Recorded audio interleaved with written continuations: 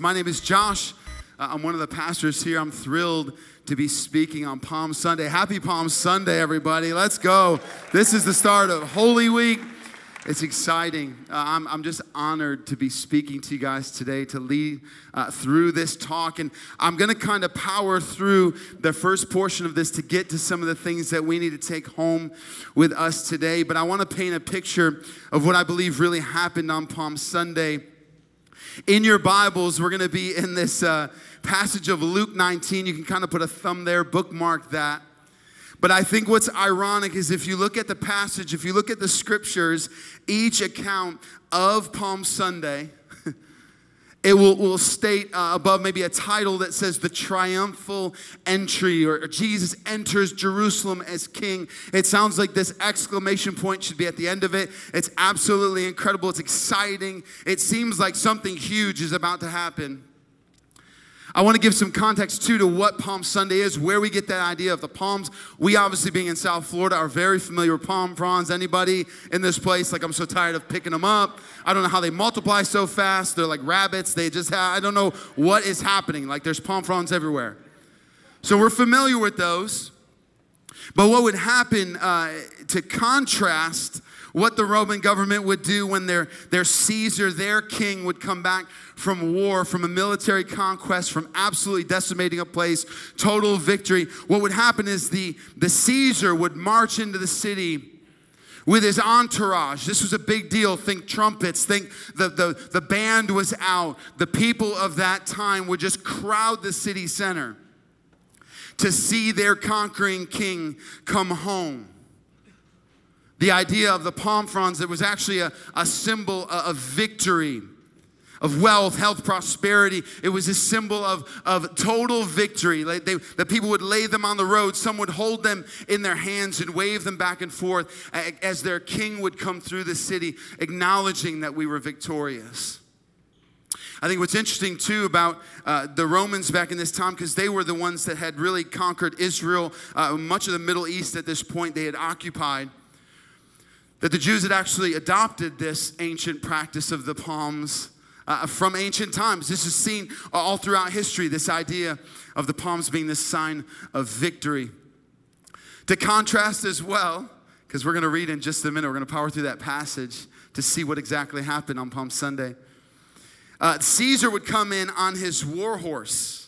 If you don't know anything about war horses, these were large animals. These actually were bred specifically for this purpose of war. To have the Caesar ride on his war horse was significant because, again, it symbolized the conquest, the victory that they had achieved.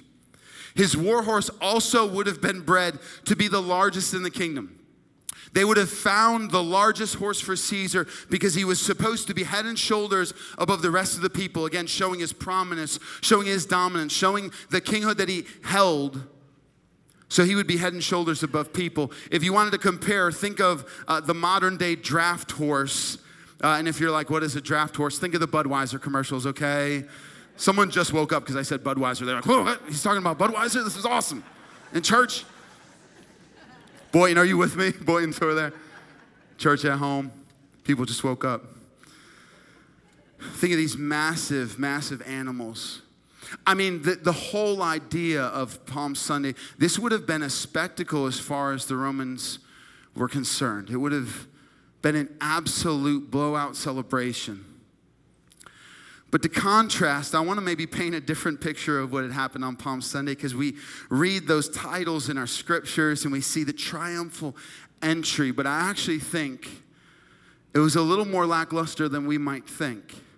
I'm not trying to downgrade it. I'm not trying to poke fun at it. I just want you to see the comparison of our great Savior and King compared to the conquerors and the kings of that time. So let me paint a picture before we dive into the actual scripture of it. The Jews had been waiting for this moment for over 400 years.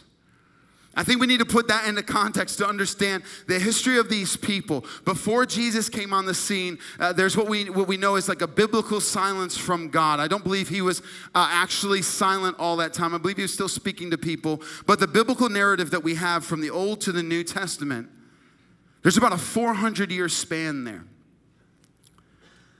400 years is a long time. Anyone know that? 400 years is a very, very long time to be in quote unquote silence from God. 400 years they had just been longing and waiting for the Messiah. I don't know about you, but I think that I would probably get discouraged waiting 400 years. I can barely wait 4 minutes in Starbucks for my drink. You know what I'm saying? It's first world problems. I get it. Don't judge me. 400 years. Finally, Jesus is born and he is raised, launches into ministry, and gains this decent-sized following. But we know as his ministry went on and as he said harder things and there was truth that he needed to convey, the crowds kind of dissipated a little bit. So I think we read Palm Sunday as this triumphal entry, but I'm not sure how many people were actually in the city center to see him. They said crowds had gathered, but we know from the biblical narrative that people had started to drop off his followings. There was a cancel culture back then. People had canceled Jesus a bit. He started to say difficult things. He started to step on some toes. He started to confront people with truth, and they fell away.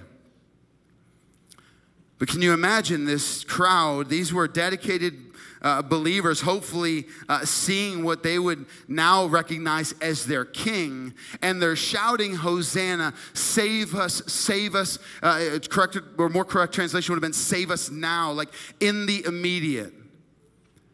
What the Jews were actually looking for was a conquering king that was going to come in and overthrow Rome. And so we, I think, kind of spiritualized the Hosanna, save us. But I think most of the people in that crowd were looking for an immediate relief from the Roman tyranny. But Jesus was coming to bring a permanent solution to their sin. But they didn't get it. They didn't get it. So follow me with the story. Are you guys with me? Are you in the room? Are you dialed in here? So, boy, and I hope the same, church at home. Because I want you to get a mental picture of what I believe really happened on Palm Sunday. So the followers, the crowd had gathered. And it says they were laying the palm fronds and even some of their like outer cloaks, their overshirt, their jacket, they were laying them on the ground prepping for the king. And you'll see this throughout the narrative that he's actually going to come down from the Mount of Olives. So he's coming down the mount, and people would have been able to see him from that point or kind of make out a crowd coming down from the Mount of Olives. There's a little bit of a journey into Jerusalem.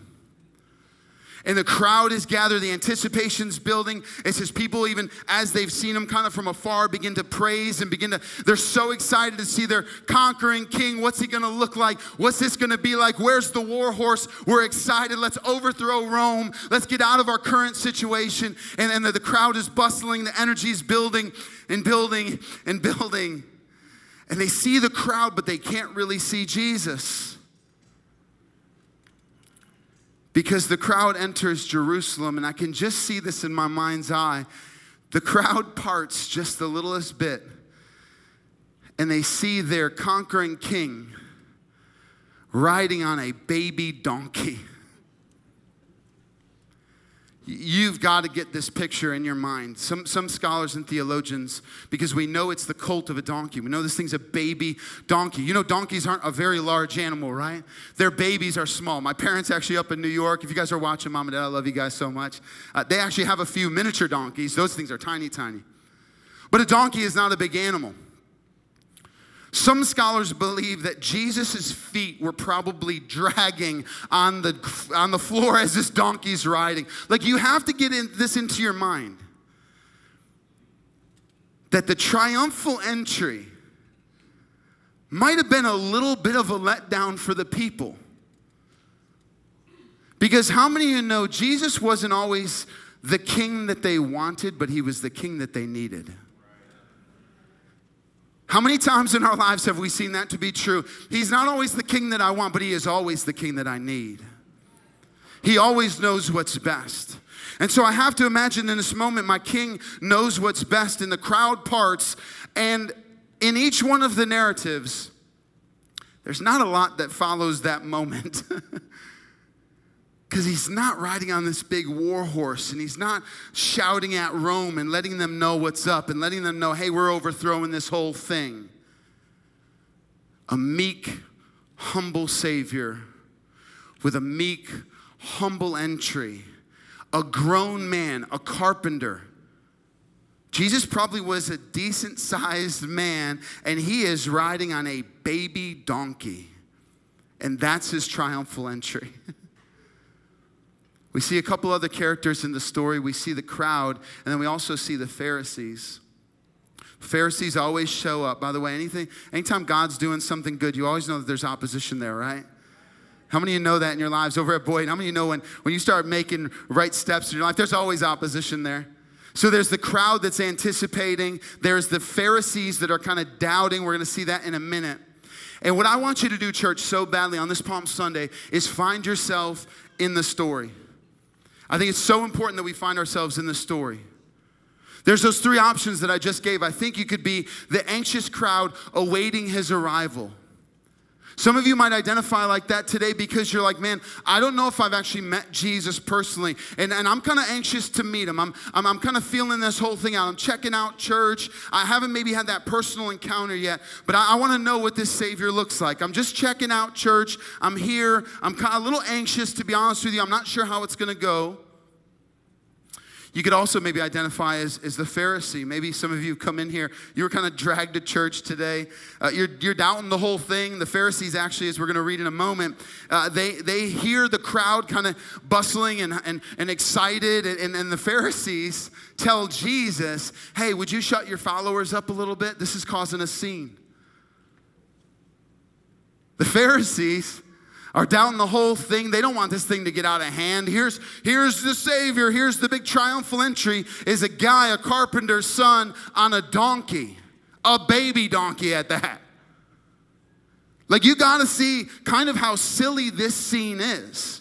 We understand through Scripture that Jesus is actually riding on the donkey to fulfill prophecy, which is so awesome, by the way. Hundreds of years prior, there's a prophecy foretold, daughter of Zion, or what that was really saying is, people of Israel, your king is going to come riding on a donkey. The donkey was necessary. But you have to imagine after 400 years, your memory gets a little bit foggy. The story might get twisted. It even says in Scripture, the disciples didn't even connect those dots until after he had risen from the dead. That's right, remember? The Messiah, the King, was actually going to come on a donkey's colt. I love this story so much because I believe we have so much to learn from it. I actually want to read through the account of this scripture, and then we're going to take away some things from this scripture today. But the title of my message, if you want to write this down today, if you're taking notes, is this. Because I said that there was three kind of characters in the story we want to identify with. Some of us are the anxious crowd. We actually need to meet Jesus. We actually need to have a personal encounter with him. Some could be the Pharisee. And here's what I would say to you. If you're doubting, if you're questioning all of this, Jesus is big enough to carry those doubts. He's big enough to take them. In fact, one of his disciples was a doubter. His name's Doubting Thomas. It's all right. You can have some doubts and some questions. But the third character in the story that I really want to focus in on is the donkey. Because I believe as believers we're called to be the donkey. Look at your neighbor, tell him you're just a donkey, all right? Be kind about it, all right? Over at Boynton, some of you are like, I'm not saying that. Don't say the other thing for donkey, all right? I had a ton of jokes today. Last time I preached, I had a vasectomy joke, so I really got to keep it, I really got to keep it under wraps today, okay? I gotta be good up here. Pastor Scott told me to, okay? There were so many jokes, by the way, I could have put into this one. This is a really, really good one, but it's a slow fade. You guys are getting it now. Yeah, all right. Just watch yourselves, okay? Behave. This is in Luke 19. This is going to be up on the screen for you. Let's read this together. Again, I want to kind of power through this so you get some context for the story. And then we're going to learn from a donkey. And the title of my message today is this. It's Learning to Carry a King. Learning to Carry a King. Let's read in Luke. This is 19, verse 28. It says, And after Jesus had said this, he went on ahead, going up to Jerusalem. And as he approached Bethpage and Bethany at the hill called the Mount of Olives, he sent 2 of his disciples, saying to them, "Go to the village ahead of you, and as you enter it, you're going to find a colt tied there, which no one has ever ridden. Untie it and bring it here. If anyone asks you why you're untying it," that seems like a good question to ask, right? These guys are stealing a donkey, essentially. Jesus says, hey, they're going to ask you about it. Tell them the Lord needs it. I love Jesus. There's no other explanation for that. Could you imagine a couple scraggly bearded dudes walking up to your house and be like, hey, we need your car? Why? Jesus needs it.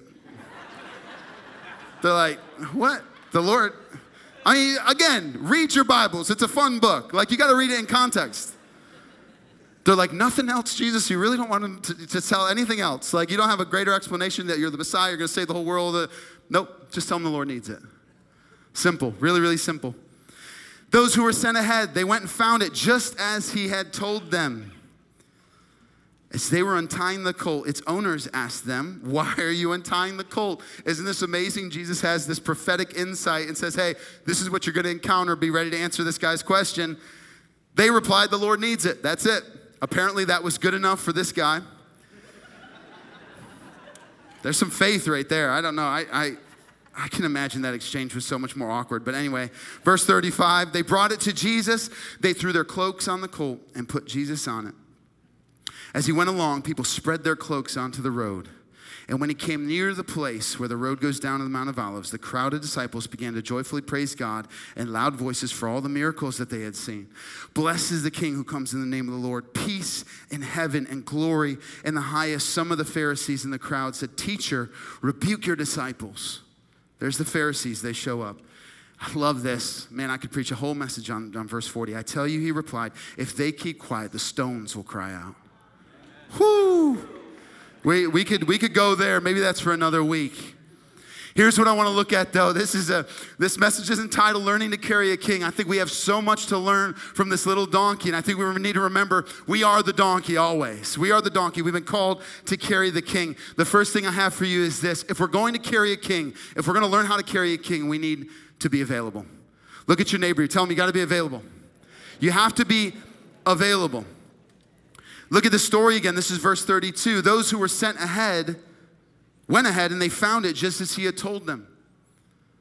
There's the donkey. He's just available. If you're from upstate New York, you say available. We have that hard A. I'm sorry. I got to train myself to say it again. Available. And I started to read this, church, and I began to be so convicted. Are you available for him to use? The little donkey was available. He was just there. And like this one got me. I had to let the conviction settle in a little bit. Some of us are just too busy for God. Not this little guy. Some of us just have, it's just too much. It's a jam-packed schedule, Lord. Not today, not now. You don't see any of that from the donkey or even his owner. The donkey was just available. And what I love about the donkey, you got to see this. The owner says, the Lord needs it. The owner says, the Lord has need of it. What I think is so awesome about the donkey, it's a very unlikely candidate to be chosen for this role, but Jesus needed it. And can you hear as a Christ follower this morning or over at Boynton or online, Jesus actually needs you. Now that sounds contradictory to, hey, if you're quiet, the stones will cry out. 100%. But do you know that you are plan A and there's no plan B for God? You are called to carry Jesus to this world. It's you. Jesus is also fulfilling prophecy here. He needed this donkey. I want you to know that you're needed and desired by your Savior. Some people are like, no, he just can't use me. I'm kind of disqualified myself. No, I don't fit the bill. Exactly. The donkey didn't fit the bill either. Are you hearing me today? He was an unlikely candidate because God uses the foolish things to confound the wise. You might not fit the bill, Perfect. God can use you. Look at the disciples. These guys definitely did not fit the bill, and everyone around them knew it. Yet Jesus was using them to work mighty miracles, signs and wonders. These guys were changing the world around them, and they were goofballs. That's the point. The donkey was the unlikely candidate. He's not the ideal animal for the job. In fact, the scripture told us, I don't know if you caught that, the donkey had never been ridden before. All right. Paint a better picture. This was a bumpy ride, I think, for Jesus, all right? I should have brought one of those little play horses out here, because I think it says the disciples had to kind of put him on the donkey. And I think they were by his side almost the whole time, because I do not think that this was a pleasant trip. I bet the donkey was bucking and kicking. How many of you, Jesus has tried to kind of enter into your life and you've tried to carry him, but you feel like you're bucking and kicking a little bit? You feel like you might be resisting what he wants to do. The donkey was an unlikely candidate, but I want you to hear this, church. That's exactly why he chose him. I was sitting recently with our motorcycle enthusiast small group. They meet here on Tuesday nights. I love these guys, and they're kind of a rough and tumble group, and I absolutely love that. I looked at them the other day, and I said, because one of them was kind of beating himself up about like, man, I haven't been in church too long, don't really know how to pray. It's kind of awkward when I do these things that feel spiritual. And I was like, perfect, you're the perfect candidate that God would use. And it kind of caught him off guard. And I looked around that group and I said, guys, I think that this is what the disciples look like. Not only do a majority of them have great beards, number one, because they do. There's a lot of facial hair represented in that group, trust me. But number two, they don't necessarily fit the bill. And Jesus looks at them and says, perfect, I'll use you to reach people that no one else can reach. Are you hearing me? Some of you guys have disqualified yourself, and Jesus says, no. You're perfect. You're perfect to reach the people that I want you to reach. I've created and designed you that way. The donkey was the unlikely candidate. Perfect. Jesus was going to use him to carry the King of the universe to the world. You cannot miss that today. You cannot miss it. You are plan B, and you are plan A, there's no plan B, excuse me. You're plan A. There's no plan B. Jesus said, yeah, the rocks would cry out. But he's called us to carry him. He's called us to bring him to the world around him. There's a couple subpoints that I want to make before I move on, because these were good. Like, as I was prepping this, God was just revealing. Who knew you could learn so much from a little donkey? But look at this story, closely examine. This is why I love Scripture so much. It has so much to teach us, and it's so fresh. I love my Bible. Here's a subpoint. Jesus realized that the donkey belonged to somebody else, but he was claiming it for his purpose. Jesus prepped these guys that were going to go get the donkey. He says, I understand that it's somebody else's, but tell them the Lord needs it. I don't know if you're getting it. It belonged to somebody else, but Jesus was claiming it for himself. And there might be some of you in the room today that you've belonged to another master for way too long. And Jesus is calling you and saying, hey, I need you. I want you. I desire you. I need you. You've been belonging to someone else for too long. Maybe you've been your own master. Maybe you've allowed people-pleasing. Other people are just your master. You're so chained to that thing. Maybe you realize the enemy's just been eating your lunch for too long. And Jesus says, hey, tell them the Lord needs it. I'm claiming that thing as my own. That's subpoint one. Subpoint two is this. Oh, man, this is good. The donkey was tied up, and the people that Jesus sends go to untie it. How many of you know you can't carry a king very well into the place that he needs to go when you're all tied up? This is like a shameless plug for our freedom groups, by the way. Where are all my freedom people at? Yeah. Over at Boyne, where my freedom people at? Church at Home. This is so significant. You cannot take Jesus where he needs to go when you're all tied up. So my question is, what's been tying you up? What's been holding you back? What's been keeping you back from serving God and really carrying him in the way that you should? And I'm not saying this is a condemnation. I'm not saying this is guilt or shame on you. But guess what? God wants to send some of the people of God to you to help set you free, to untie you from the thing that's bound you for too long. Because how many of you know you can't go into Jerusalem and carry the new king to the world who is going to save, rescue, and redeem when you're all tied up? So would you get free? And Jesus is in this place today. He can do that for you. Shameless plug to our freedom groups too, right? Be part of one of those groups. Do the work. Dive deep into those issues that have bound you for too long. But there is freedom. There is freedom for you. The donkey got untied and did the thing that God had called him to do. A prophecy long, long foretold. And he accomplishes it. But he's got to get untied first. That was my 2 subpoints. All right, we're going to continue to move on. This isn't going to be very long today. You guys with me? You feeling good? You into it? All right, you see it? I hope this is painting a picture in your mind. This little donkey, I hope you never forget him. He is one of the little stars of this story. How many of you know this is that if we're going to learn to carry a king, we have to be aware of who we are carrying. We have to be aware of who we're carrying. The disciples who are sent ahead, untying the colt, the guy comes out, asks the question that Jesus knew he would ask. Why are you untying this? The Lord needs it. The Lord needs it. It's the Lord.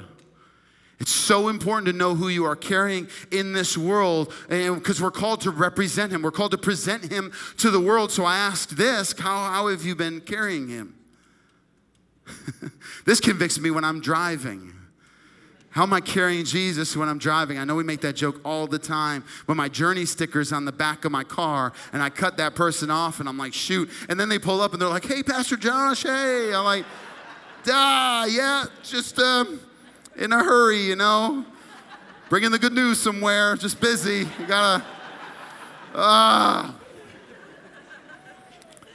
yelling at your kids in Walmart, that's the worst one. Someone turns the corner, hey, Pastor Josh, how was your week? I'm like, bless God, it's great. A little discipline, you know, spoil the child, you know, spare the rod, that whole thing. Spare the rod, okay. But seriously, how are you carrying him? How are you carrying him to the world? Do you know who you're carrying? You got to be so aware of who you're carrying. You're called to represent him to the world. And I know it's a bumpy ride sometimes. I get it. I know we don't always do it perfect. This is not like a guilt and shame moment. This is just a conviction moment. Do you remember who you're carrying? The owner asks, why do you even need this? What is going on? And the Lord needs it, and that was enough. Because he knew his donkey was going to be carrying the new king, the Messiah. I love that image. Here's this little donkey. I just imagine him. Maybe I've watched too many cartoons in my life, but I imagine him with the biggest grin on his face. Tripping over his ears. He's just goofy. Jesus' feet are dragging on the ground. Like, it is just a mess. He's hobbling along. But man, he knew who he was carrying. And I wonder if we would just ask ourselves, how have I been carrying my king lately? What does that look like at the office or school? Or maybe it looks one way here at church and it looks another way elsewhere. That was my story as a teenager. I hated the hypocrisy that I was living. And that was one of the convicting moments in my life where I was like, I'm done living in this hypocrisy because I wasn't carrying my king well outside of church. I would come in and I would do the church thing and I would put on my church face and I knew all the right churchy things to say and bless God and praise God and I'd raise my hands and worship sometimes. I knew all the things to do. But when I would leave the doors, I wouldn't carry them well. And I remember getting to a point where I said, no, I'm done with that. I want to carry my king well. I realized I'm just a donkey. I'm a goof sometimes. I wasn't the most likely candidate either. But I'm telling you, something shifted in my mind and in my heart when I realized, what a privilege it is to carry the king. What a privilege it is to carry the king. He uses little donkeys, the not ideal candidate. He says, yeah, I'll use them. And they'll carry me to the people. The third point is this. We have to be humble. If we're going to carry the king, we have to be humble. What I love about the story, and especially in contrast to the war horses of the time, to the Caesars of the time, the giant war horse that everyone would have seen, like the crowd that would have followed Caesar would have been trumpets and this big hoopla. And here's our meek Savior taking the lowest position because what he was riding on was the lowest position, if you will. It's not just the donkey, it's the donkey's colt. Are we as the people of God willing to take the lowest position? It reminds me of shortly before this, when Jesus, the King of the universe, gets on his hands and feet and washes the disciples' dirty, disgusting feet. I don't know about you, but I hate feet. Ugh. What a task. That was actually a task for the lowest servant in the house to wash everybody's feet when they came in the door. The lowest servant would have done that. And Jesus, to just show the disciples, this is what the kingdom of God looks like. The last shall be first and the first shall be last. It's an upside down type kingdom. I'll take the lowest position. This is convicting, and hear my heart in this. For the longest time, the church has had, the global C church, the big C church has had this 80-20 rule, they call it. That about 20% of the church does 100% of the work, while 80% of the people just come and kind of soak it up and leave, and they'll do that every single week. Because I think sometimes, and maybe we wouldn't say this, but we think serving is a little bit beneath us. Like in our culture of entitlement and our culture of just self-promotion and it's all about us and everything that we do, we're kind of the center of our universe. Jesus takes the lowest position. The one who could have elevated himself above everybody and all things. The creator of heaven and earth got down on his hands and knees and washed feet. And he says, if you don't let me do this and show you what it looks like in the kingdom of God to really serve, he says, you have no part of me. Peter stands up. He's like, no, Jesus, you're not washing my feet. And he rebukes him. And then Peter says, Peter, he never said the right thing. But he's like, all right, give me a bath then.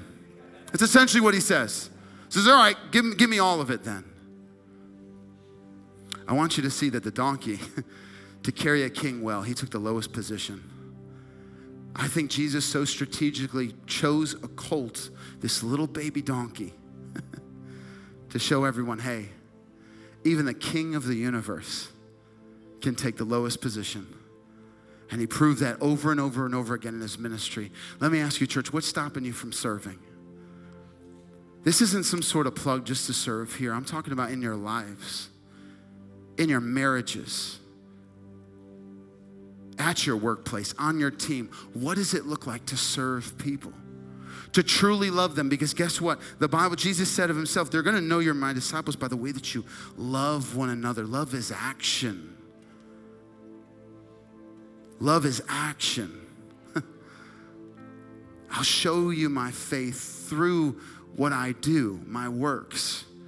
The way that I love would prove that I'm his disciple. Some of us are like, dude, I don't want to hold babies over there and kids. Maybe babies aren't your thing. Where do you belong here, though, in this house? And I say that, too, because every major holiday that we have, we always come up to this, like, we need people to serve. And, every church does it, right? You guys are probably so tired of hearing us by the end of it. What if we got this culture here at Journey right? And we just took the lowest position. Said, I don't care what I do. I mean, we have men in this church, some older men, who are spending their years of retirement volunteering here multiple days at the church. Doing the stuff that no one would want to do. Scrubbing toilets and power washing sidewalks, and because they get it. And I've heard one of them say before, there's nothing beneath me. There's nothing that I wouldn't do. Sign me up. Because I think some of that gray hair has taught him over the years that if I'm going to serve in the kingdom of God, I got to do it in a humble way. I don't care if I take the lowest position. Sign me up, because that's exactly what our Savior did. We need to remember the last is first in the kingdom of God. God opposes the proud, but he gives grace to the humble. And what a greater grace than for a donkey to carry a king. Look at your neighbor, tell him you're just a donkey. Be kind, you're just a donkey. Which brings me to my last point. I'm going to close and we'll get out of here. Is this: if we're going to carry a king, we have to realize the story is about Jesus and not the donkey. Can I get a big amen to that? The story is about Jesus. It's about putting King Jesus on display. And we're living in a world and a time of so much self-promotion, but could we be the people of God who say, I want to carry my king well. I want to represent him to the world well. And I want people to realize that the story is actually Jesus' story. I just get to play a really cool part in it, but it's his story. I'm just a little old donkey that I get to carry the king to the people. I love that I get to be part of the story, but ultimately the story is about him. Come on, boy, in church at home, Lakeworth in the room, the story is about him and him alone. And I get to be part. And it is so sweet to be part. How many of you love to be part of his story? You love being used by God. Come on. So if we're going to carry a king well, we need to do these few things. We need to be available for him to use. We've got to be aware of who we're carrying, remembering always that we're carrying the King of the universe to the world. And we got to do it in a humble way. It's not prideful. It's not arrogant. And I think we remain humble by remembering the story is actually all about him, putting him on display. Let me pray for us. Would you bow your heads, close your eyes? Over at Boynton Church at Home, let me pray. As we end today on Palm Sunday, I hope I painted a decent picture of what I think this looked like for Jesus' quote-unquote triumphal entry. It just looks so much different than the people would have anticipated. But it's exactly what we needed it to be. Because he's not always the Savior that we want. He's the Savior that we need. Let me pray for us. Jesus, thank you for being the King that we need. Father, the King of our hearts and the King of our souls, a King that would come to this earth, wrap himself in flesh as a baby, grow up to be a man who served and loved people, to eventually be led to a cross, guiltless and blameless, Lord, to die for our sins. But the story didn't end there, and we cannot wait to celebrate next week that you rolled that stone away and you walked out of the grave, defeating sin and death and hell in the grave. And we praise you for that. I pray for Journey Church. I pray for the people under the sound of my voice today that would hear this message.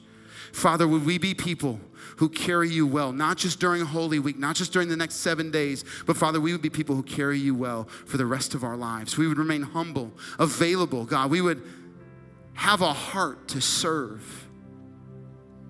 And we remember who we're carrying. And ultimately, Lord, we remember the story is actually yours. It's all about you. Father, we pray all of this in the beautiful name of Jesus. And everybody said, amen. God bless you guys. Amen.